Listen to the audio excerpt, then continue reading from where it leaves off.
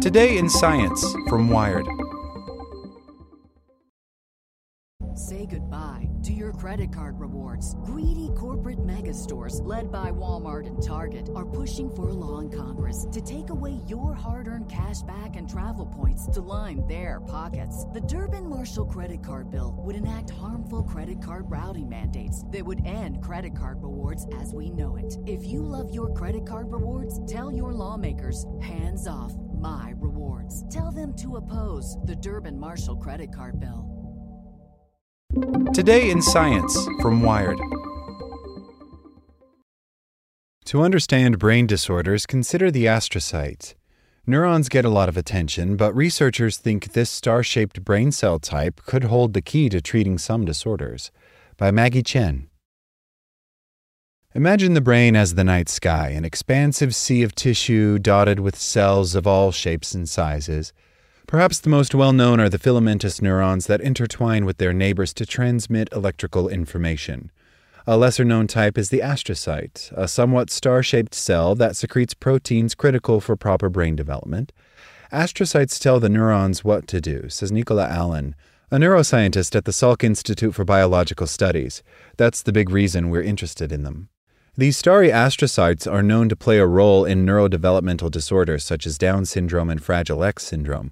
But exactly how they contribute is an open question, one that Allen's group has tried to answer by analyzing astrocytes from the brain cells of mice with various disorders. Through a combination of RNA sequencing and proteomics, the large-scale analysis of proteins, they have discovered that these astrocytes secrete larger than expected quantities of proteins that are key to neural development. Recently published in Nature Neuroscience, their work identifies several proteins that the scientists think may lead to therapeutic avenues in the future. It's easy to think that neurons are the only cells that matter, says Alison Caldwell, a co-author on the study and a former graduate student in Allen's lab. But half of the cells in the brain are not neurons. There are all these other kinds of cells. Previous research had shown that trying to grow only neurons in a dish truncated their development. But if astrocytes or the proteins released by them were added, the neurons would be able to undergo more of what's called neurite outgrowth. They would extend spindly tendrils to form the network necessary for neural communication. Katie Baldwin, a neuroscientist at the University of North Carolina at Chapel Hill, says astrocytes are master multitasker cells, and that they orchestrate neural circuit formation by providing cues in the right place and at the right time. In brains with neurodevelopmental disorders, however, these astrocytes may be dysfunctional. By figuring out what exactly is wrong with the astrocytes, Allen and Caldwell hope to better understand what is happening in the larger system of the brain. First, the scientists isolated astrocytes taken from mice who had one of three neurodevelopmental disorders: Rett's syndrome, Down syndrome, and Fragile X syndrome. In humans, symptoms of Fragile X include speech delays, learning disabilities, and issues with muscle coordination, while Rett's syndrome can manifest with loss of speech, slowed rate of growth, and breathing issues. Down syndrome symptoms can include delayed speech and development. The lab members had noticed that neurons of animals with any of the three conditions showed less neurite outgrowth and less synapse formation, a hint that dysregulated astrocytes could be involved. To pick out the astrocytes, the team used a procedure called immunopanning. Antibodies were used to stick to certain cell types, filtering them out, round by round, until the astrocytes were the only cells left. Then the scientists cultured them in petri dishes for a few days. This allowed the astrocytes to start oozing proteins into the media, or the liquid they were being cultured in.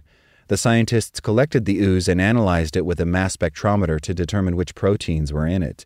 They also ran RNA sequencing on some of these astrocytes to determine their gene expression, comparing it against that of normal cells. This is slow going. We spent a lot of time, probably the first couple of years, really just working out the immunopanning and culturing the astrocytes, recalls Caldwell. One challenge was making sure that the media contained few proteins to start with. Those would have interfered with their measurements. The scientists also needed to make sure that culturing the astrocytes in a petri dish would not change their behavior from how they would have acted in the brain.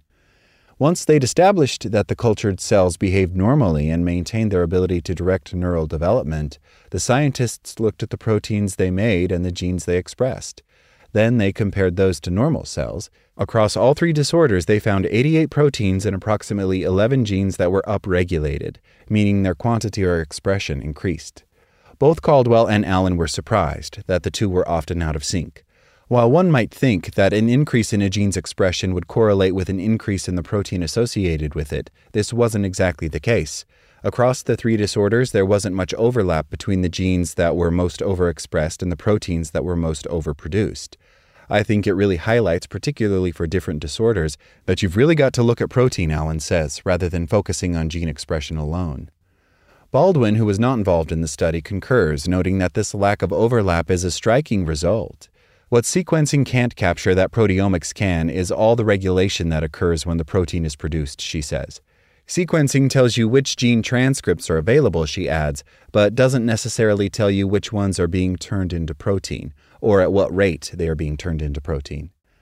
Allen's team focused on a few particular proteins that had spiked across all 3 disorder models. One is called IGF-BP2, which inhibits the gene pathway for insulin-like growth factor, or IGF, a hormone that normally aids in brain development. The idea was that there was too much of this inhibitor being made by the astrocytes, says Allen, so the lab tried suppressing it. They gave living mice with Rett syndrome an antibody that blocked IGF-BP2, and they found that their neurons grew more normally. Another protein that was overproduced in all 3 animal models was called BMP6. It's thought to regulate astrocyte maturation. Again, the team tested what happened when they turned the protein down.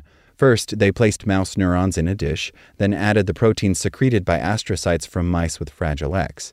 The neurons weren't able to grow many neurite tendrils. But when the scientists tried again, this time with the ooze from Fragile X astrocytes treated with BMP6 inhibitor, those tendrils grew. Knocking out production of the BMP6 protein seemed to lead to more normal neuron development.